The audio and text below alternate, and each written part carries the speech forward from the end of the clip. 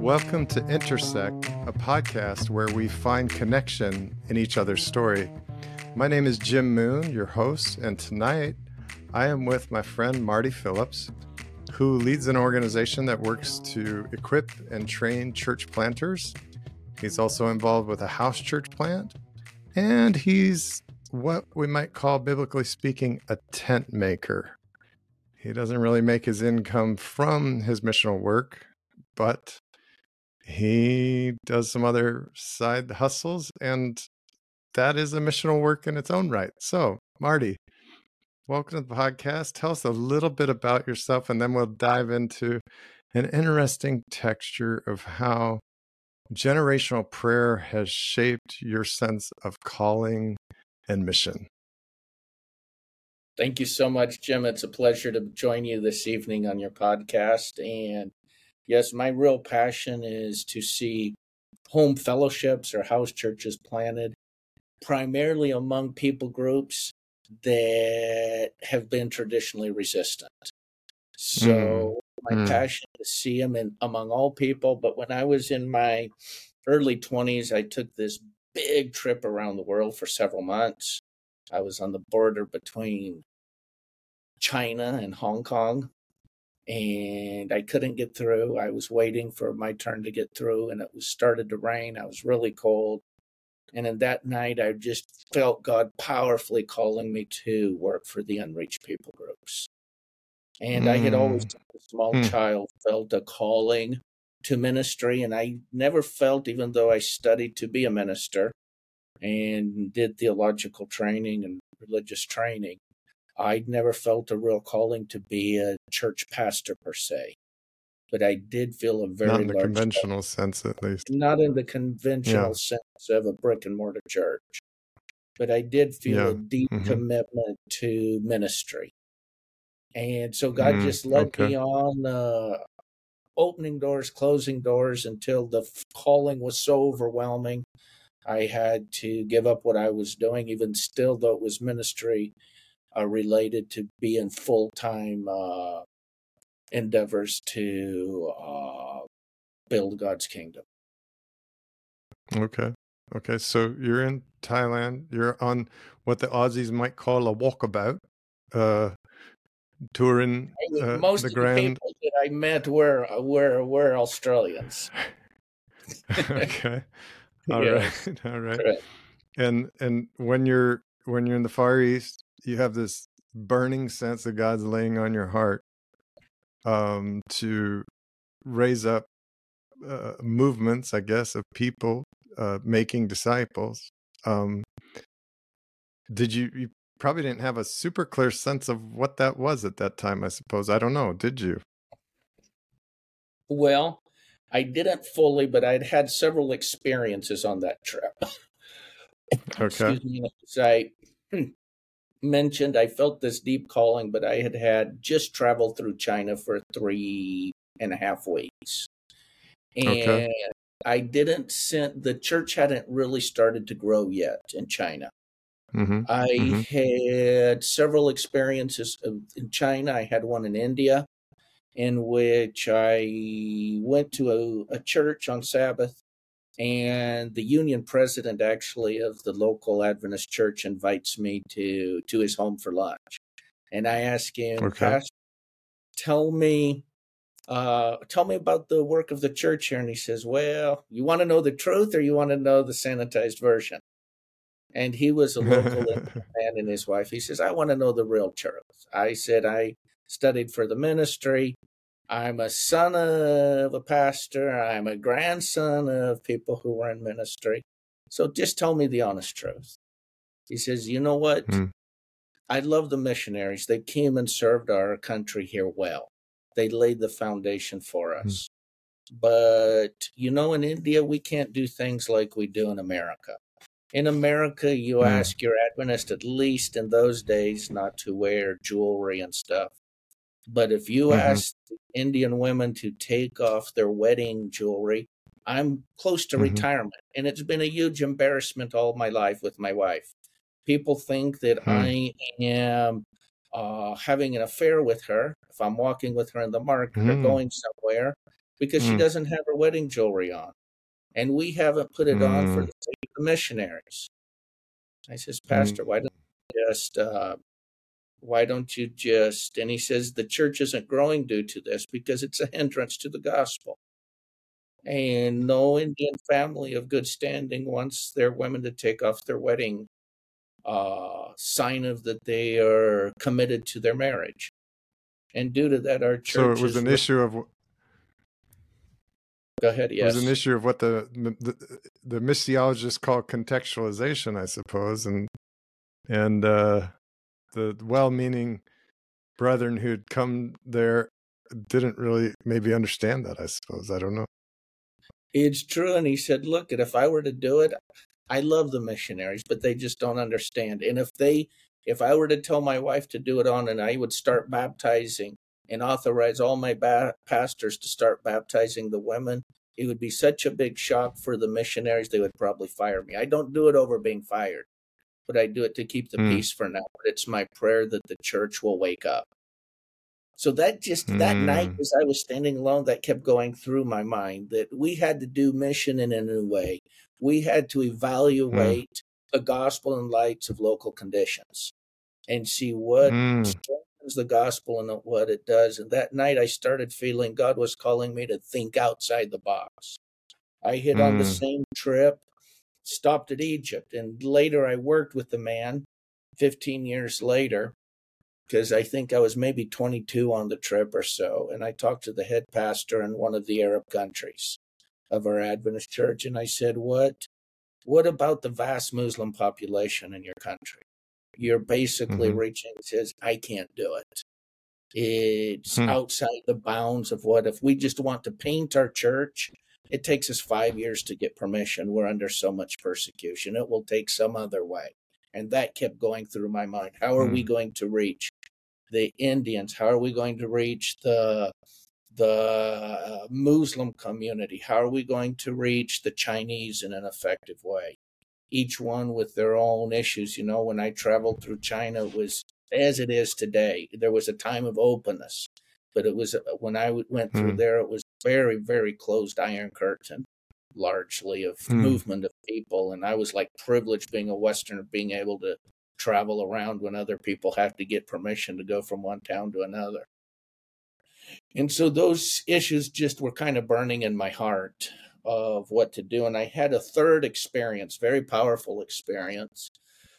I had traveled through Pakistan, and shortly after this, and I got out in Karachi. I go to the airport, to the hotel that I was staying, and the taxi driver was very chatty, and I just wanted to sleep. I was very tired. I had about a 30-minute ride from the airport to the hotel that I had reserved, and I just wanted to rest because I was coming from kind of a stressful work situation where I had to wind up a bunch of stuff. I just wanted to rest, but he was so impassionate. He says, I'm a Muslim. Mm. It doesn't matter who you are, but I need to tell you some stories, son. And so he told me Mm. that, you know, son, because he was an older man, like in his 70s, maybe doing the Mm. taxi, and I was this young, now 23, 4-year-old Mm. kid. And he says, you know, God is like this mother chicken, you know, or a mother. He says, and this is Mm. very odd for a Muslim man to say. He says, you know, a mother is so good that if the father's scared, the house is burning down, the mother will break past the firemen. She will run into the burning house to save her children. And God is that way, my son. Then he told me Mm. another story of a mother chicken. And he says, you know, your mother chicken, if the barn will burn down, the mother chicken will just take her wings and cover up her babies, and she will die to save her children. In the Like same Matthew way, 23. like Matthew 23. And I was, okay, by this time I'm listening. And finally we get to our destination. I get my stuff and leave. And he calls me back. Come back, young man. And I come back to the taxi thinking he's probably wanting, I wasn't in a very happy mood, I can say that, shame on me. And I thought he was wanting a tip or something more than what I'd given him, and it wasn't. And what he told me really pierced me to the heart. He says, young man, it doesn't matter if you're Muslim or Christian, but what matters is that you live fully for God. And then, at that time, I thought Muslims were pagans. Who are they? And this really shifted my thinking towards them. And I felt this piercing. Here I was, studied for the ministry. And here I was not even giving my testimony and tired of him. And yet he's giving a very powerful testimony to me. And that kind of kicked me. Go ahead. You were almost like, it's almost like you were Peter in Acts chapter 10 when he meets Cornelius something was starting to sink in of like, wait a second, because maybe Jews and Romans at that time were the equivalent of Christians and Muslims at this time. And it's kind of like, wait a minute, this taxi driver seems to have a connection here.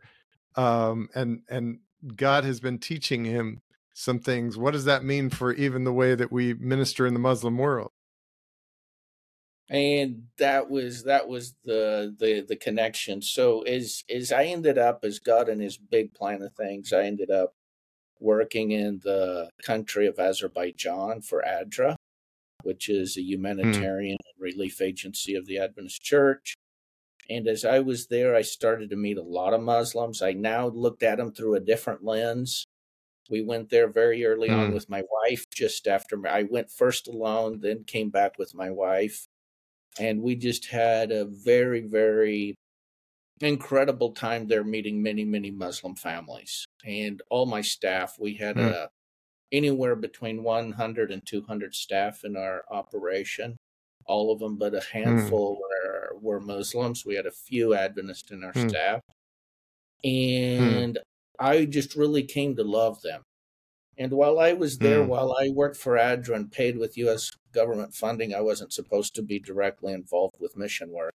So in a city not attached to the city where I worked, in a whole different part of the country, I became involved with a church plant. It had been a large church of about 120 members. There had been ethnic cleansing in the country. The vast majority of the Christians had to flee. And there was left about 20 some members and a new young pastor. And I just really challenged. I was maybe a year or two older than him. I was maybe 24, 25, and he was maybe 22 or 23. And I really challenged the young pastor. You are sitting on a gold mine, I told him. You know what? If you do this right, you can become a model of what can happen in Muslim countries. And God started to work. And in about 2.5 years, his congregation went from 20 people to over 200. In another year and a half more, it was to about 350 members. And what was it that kind of... So as we prayed together, him and I, and then he was praying with his local elders, several very incredible things happened. And the very first thing was that the church had always been in Russian. Well, Russia had been kicked out. There had been perestroika. There was a rise of nationalism. We need to speak in the local language. And they had fortunately brought a pastor who was of a near ethnic Turkish background and but spoke a different dialect. It'd be like speaking Spanish and Italian or something, or English and Plattdeutsch, German or something, that are similar but still too far apart to understand very well. So the elders came around him in great faith, put their hands on the young pastor. We're going to pray that you can speak to us in our language. Even though it's similar, and in the 1600s we spoke about the same language, we hardly understand each other. So they prayed over him, and within 3 weeks, he was speaking their language, their dialect. So it was almost like a tongues kind of experience from the book of Acts chapter 2. It was a very powerful experience. As this happened, I said, Yvonne, you need to also encourage local music, because he was preaching in in the local language, but they were still singing hymns from the last century, in Russian. That sound totally archaic. And then God did a miracle. And one of the ladies, who was like every 2-3 weeks, every month, she had a new song. She actually had your gift, Jim, with music. She's a very musical person. She could pick up and play, but had been secular music all her life. All of a sudden, she would come almost like under inspiration and write these most incredibly beautiful religious songs about Jesus. And then she would come, introduce them to the church. She was the music leader, and it just revolutionized the church. And this lady wasn't, and was she relatively new to Christian faith? She was a brand new believer. Wow. And God brought her, and she just just really, really used her. Then a third thing happened. Bless you. The pastor felt that, they found that anything Christian was annoying in Muslim countries. And especially then, there had already been ethnic cleansing. There had been pogroms. And with a big sign in front of their church, they'd been very happy because under Soviet times in 1983, they had gotten permission to be an official Adventist church, which was a huge privilege. But they became convicted they needed to take down that sign and say house of prayer for all people. Well, they went back and forth and back and forth. They took down the sign. And each time one of these things happened, more and more people were coming. It was 20, 30, 35, 40. Then another thing happened that they started, instead of using the Christian Russian terms for religious things, they used the Muslim terms. So there was, instead of saying Yeshua, they would say Isa for Jesus. So one was the Christian, one was the Islamic term. And so forth and so forth. So they started using these terminologies, and the church just really, really expanded. And then one of the church, very interesting, the church was made up of the old original members that were there. There was old German members, a few Russians. Most of the Russians had gone, but there was a few old German families because a lot of Germans had spread across the ex-Soviet Union. There was old Jewish families who had become Christian. And there was Azeri families that had become Adventist as well. So this was kind of the core group. And so Sister Zima, who was from Iran originally, but living in this country and had been one of the old charter members from the 80s in the church, she said she needed to talk to the elders. So the two Azeri elders came, the two Jewish elders came, and the one German female elder came. And she says, I need to share something with you, brothers and sister, how I became a follower of Jesus. I came from the most devout Muslim families. In fact, my family was so devout, mostly only the boys ever memorized the Quran.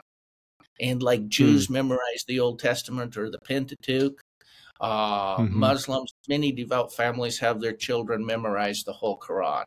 She said, our family was so devout, my father paid for me not just to memorize it, but to understand every word I said.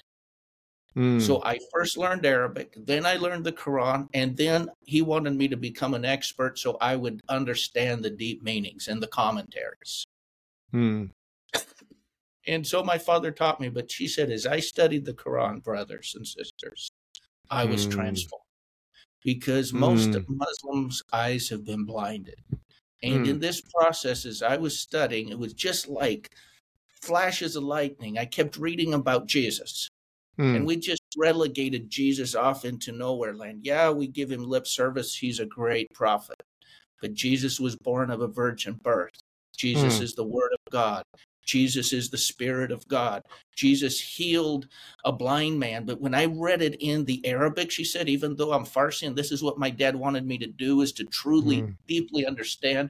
In the story that it says of the Quran of Jesus healing the blind man, that man was blind, born actually without eyes. And Jesus touches him and he heals his eyes. One thing is to heal, another thing is to create. And this just blew me away, that Jesus created eyes for the blind man. So who is he? Who is this person? He's more than a prophet. And then when I started putting it together, here is this man who did this. And then there's a story, she said, that's not in the Bible, but it's in the Quran, that Jesus comes, he forms this little bird in clay, he blows into the bird, and the bird blows off. And this just shook me. There's no man that can form bird. This is going back like what God did. He kneels down and forms Adam and Eve and blows into them, and they become a living life. And in the same language then is used for Jesus. And she said, I went and took these verses and talked to my professors, my religious professors, and they got so angry they slapped me, and it became dangerous. And this is why I ended up in Azerbaijan. I went from one bad place to live with the communist that was safer for me. Wow. And she says, I think, go ahead, please, Jim. Well, so she essentially, the Holy Spirit from the Quran, from what was familiar to her, was introducing her to the Christ. Exactly. So now she challenges the Azeri and Jewish and German elders there and says, brothers, if we really want to win the Muslims in this nation, because we've been working for 30, 50 years planting among the minority people. If we're going to reach the majority people, my people, because I'm the same people group that was divided by an imaginary political border. If we're going to reach my people, we have to take them back and bring them how I came to faith. And you know who were the first ones who sided with her? The two Jewish elders. They said it make perfect sense to us. Where we find God's footprints is where we have to work. Wow. And so God did a beautiful thing there in that church. And when they understood that and started sharing in this manner, the church just took off. And then God did something amazing as well in the church. One miracle after another. They were in extreme hyperinflation, where a taxi driver made more than a doctor. And God, I went around to the members' homes, Jim, and I was amazed. And they said, see this bottle of oil? We've been pouring oil out of there for 6 months. See this can of rice? We've been pulling rice out of here for weeks. And when the unbelievers see what Christ can do, and we know how to explain Christ in a way that's meaningful, understandable, and relevant to them, we will see a movement happen. And as that was coming... Go ahead. I think about, there's kind of biblical precedent for going back to this woman that was saying, we've got to teach them the way that I was taught, like how God took me through the Quran to show me Jesus. If you think about King Nebuchadnezzar in Daniel 2, he doesn't receive a vision of the sanctuary beasts of Daniel 8. He doesn't receive a vision of the beasts of creation of Daniel 7. These were images and thoughts and ideas that would have been familiar to a Hebraic mind like Daniel, which he received those kind of pictures in his vision to portray historic epics through prophecy. Nebuchadnezzar receives the vision of an idol, which would have been what was familiar to him. It would have been what was palpable to him, that he could wrap his mind around. And so this idea that God would meet people where they're at to bring them into a greater revelation of what he's seeking to do in their experience, he meets this woman through the Quran to bring her to Jesus. And I'm guessing eventually she got to the Bible. She did. She was a devout student of the Bible. And as I have met other Muslims, what they say is, God meets us here. The Quran is up here. The Bible's way back here. We even believe it's been corrupted by our traditions, though the Quran never says it. And what happens little by little, they take place. Christ puts to us the Bible, and the Quran fades in the back. But when we do mission, we have to reach people from where they are at. Start where they're at. Start where they're at. Seek first to be understood, or seek first to understand, then to be understood, is the way that one of our Mormon brothers said it one time. Yes. Which I think is a biblical principle. If you go to James 1:19, be slow to speak, slow to anger, quick to listen. And I've come to the conviction that we can't tell people what they need to hear until they tell us what we need to hear. We have to hear their story, hear their context, hear their experience in order to be able to know what to share to reach them. And in this case, it was this woman who was saying, here's how I was reached. And if we will reach in this way that is familiar and palpable, like palatable to this people, we can begin to make inroads. That is very correct, Jim. You put your finger on it. That is correct. That's what I have found in the journey God's led us on, is learning. And that really takes me to the next step, because I was working for ADRA there, and I just kept getting this really strong calling. I needed to quit what I was doing and work full-time for reaching Muslims. And one day my boss came down, and we were actually very close friends. And so Sabbath afternoon, we're sitting in my home, we've had lunch, and he looks at me and says, Marty, forget I'm your boss. We're just two good friends like we are. Now I'm asking you as a friend, not like your boss, if you had your dream job, what would it be? I said, you're asking me as a friend or as the boss? Are you truly just asking as a friend? He says, just as a friend. And I says, well, I'll tell you what my dream is. You know, I heard that the church has this office that works with Muslim people with special evangelism, and it would be my biggest dream. I don't even know much about it, but for months I've been feeling that God is calling me, and I would love to go work for that office. He says, looks, Marty, he says, if I thought I could get the job you're wanting and go do that, I'd give you my job and I would go do that. And he, true to his word, he is today the head of, we both had a passion for mission, and he is the head of the mission department at Andrews. That's how true he was to his word. We were both in administrative posts, and we both had a big passion for mission. And he says, but you know, now jokes aside, the person who's the director for that office, I don't know him very well, but we used to live close in Loma Linda, and he used to walk his dog in front of my house. And I know where his house is. And that was the day before emails were just coming in. He says, why don't you write him an email? I'll write him a mail, and I will take you the letter to his house. I happen to have in about 3 weeks a business trip, and I will be in Loma Linda, and I will go by his home because it's a GC office, but it operates out of Loma Linda. I says, man, what a small world. How is it that you even know the director?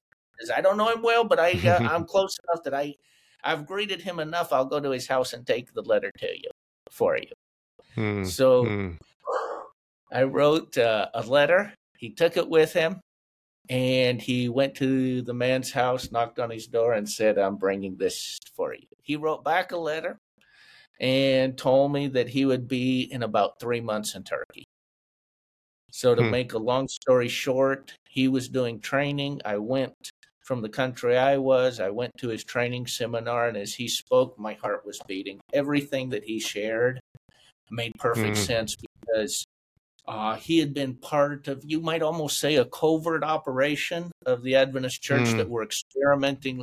The church has been involved in, had been involved with very cutting edge mission. They had been involved with ministry among Muslims, ministry among Jews, ministry among Hindus, ministry among remote, isolated tribes, where in many of these places it was very dangerous for the church to operate. And he was operating basically underground house churches in the Muslim world. And so as he shared these stories, they fitted in perfectly what I had already been learning. And as he shared how the church had been involved since 1990 in these underground house churches among Muslims, wow, I couldn't believe it. So I said, how can I join and work with you? And he says, well, I really don't have a salary. I have a very small stipend. That stipend won't even buy your food in Southern California where our office is. And I said, doesn't matter. Will you hire us? Pay us the small stipend you have. I've worked for years for ADRA. I was getting paid on U.S. government salary. And I have savings I can live for several years. And he says, deal. So to make the long story short, when we arrived a few months later, because I had commitments not just to ADRA, and ADRA had binding commitments with the U.S. government that I had to fulfill, because they check everything when you have these contracts, and they're tied to people's names and things. Sure. So I had to fulfill my commitment in my contract. And so then we went there, and within a week of us arriving, he was diagnosed with cancer, serious. He had a cancer the size of almost a volleyball. Wow. And all of a sudden I found myself and my wife, him guiding us, but operating this international office. And what we learned there was life transforming, of how God had been preparing the Adventist Church for decades to reach out to the unreached. And first opening up over many, many decades work among Muslims, and Muslim work was starting to take off. And we became very involved with that. And we've just seen since then, and about 12 years ago, there, after 9/11 and all this upheaval, there was a lot of, and as the ministries went from being a small experiment to being something that was growing, a lot of threats happened to the Adventist Church. If you don't get out of these type of ministries, we will bomb the certain administrative building. Due to that and other issues, maybe not a full understanding, and us also not knowing how to fully explain our work, it was decided that we severed ties. But in the process, the church basically handed us most of the underground house churches we worked with. And so Profound. we now oversee that house church movement. And in the last 10, 12 years, it has grown in a very, very massive way, from a few hundred house churches to tens of thousands. So as we wrap this up, because we could probably do 3 or 4 of these episodes, but there's a piece that when we were talking about what we might process tonight, I think there's a commonality between the experience of the Muslim community and your family history, in the sense of a texture of kind of generational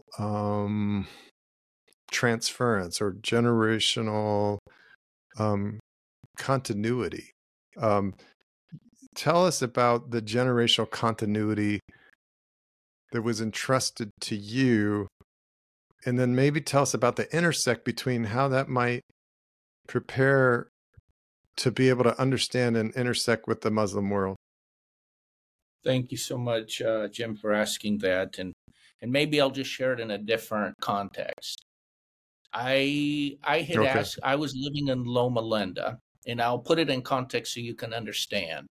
I was living in Loma Linda, and I met quite a few missionaries both Adventist and from other evangelical backgrounds who had been missionaries in the Middle East and the Muslim world, and they had very, very small results after working a lifetime, even using all these contextual methods.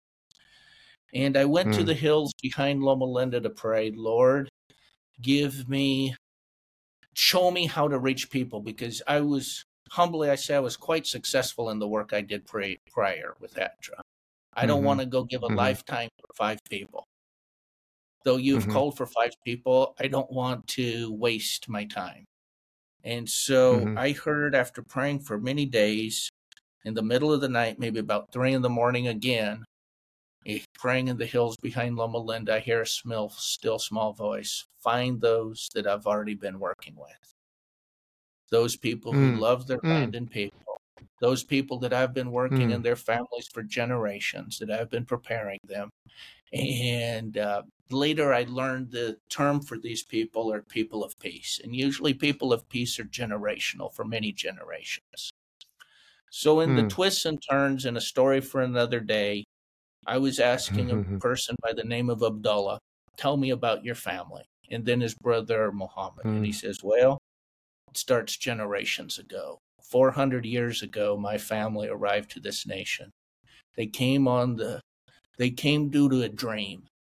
God told my great-great-great-grandfather over 400 years ago to get up from the land of his ancestors and go to the land that I will show you. And they arrived. I've been to the little village. Go ahead. It just sounds like Abraham. It is. It's an Abrahamic call. And he gets up and he leaves his place. I've been to the little village. There was no water. There was time of drought. There was a well. There was barely enough water for the villagers. And he says, if you share with me your water, there will be water for all of us. And indeed, eventually the villagers give him water, and the well goes from being about 30 meters deep to 3 meters deep in the process of the miracle. And as they told me their family history, I sat with Abdullah's uncle, and he says Abdullah is the son of Yusuf. Yusuf is the son of Fadela. Fadel is the son of Muhammad. Muhammad's the son of Mahmed. Mahmed's the son of Mahmud. Mahmud's the son of Muhammad, and back and back. And he went to the 4th century. And he knew every generation. He knew this family story of each one. They shared it with me, and I realized these are the families I'm looking for. What did this family do? They ruled the area about the size of Texas and New Mexico combined until the British came and meddled with the system. And they provided over a large area of the Middle East the judges, and those judges were known to give justice in their rulings and not to be bought and sold. And as you asked of my own family, it made perfect sense to me, because I sat at the foot of my great aunt and of my great grandmother. And my great grandmother sat with me, Marty, you're the son of this, you're the son of this, and knew various generations back to my 10th great grandfathers. And when I was 12 years old, my great aunt called me to her little sewing room and said, Marty, I have something special to tell you. It's nothing for you to boast with your friends, but at the right times you will share. She says, we're direct descendants of the Mayflower, of the descendants of people who came on the Mayflower. Your great-great-great-grandmother, Elizabeth Tilley, before she died, she called her children and her children's children and their children to come to her bedside and made them swear that they would never forget why our family and why the other Pilgrim families came to America. She says the history books have taken it out of the history books, but our family knows why we came. Because, yes, we came to keep our children speaking English. We were Anglo-Saxons. We came to continue the English language. We came to have freedom of religion, but we had a much, much bigger dream. We believed that we were coming to be the physical and spiritual foundations of a future nation, that their goal would be to take the gospel to the utter ends of the earth. Mm. Mm. And that every generation of Americans were called by a holy covenant taken by our ancestors and by the pilgrim forefathers who arrived, that their real reason, because they knew they would lose probably up to half of their members and coming to America, because they already knew what had happened in Jamestown, but they were willing to take that sacrifice. It was 7 years. It'd be like going to Mars today. It would cost 7 years income of a medium income earner to pay the voyage to America. And they came because they had a dream that one day all the earth would be lightened with the glory of God, and the sovereignty of God would be complete, and the emperorship of Christ would be, the kingdom of Christ would be in every corner of the earth, and they would plant a mission movement.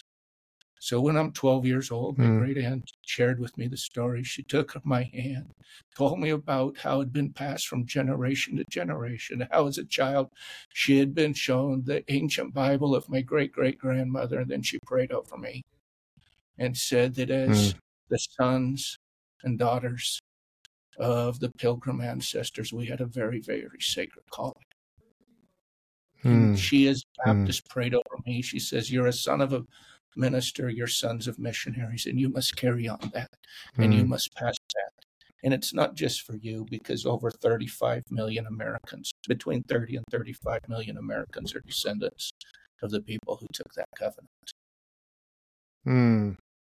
So as I went around the world looking for people of peace, I found, just like Abdullah and his brother Muhammad, that God had a movement about 400 years ago, and he moved families from one country to another, from one continent to another, for missional purpose. And my understanding is, in your journeys in ministry, that, and I don't know if it was, what was the man's name again? How did you say Abdullah. Abdallah.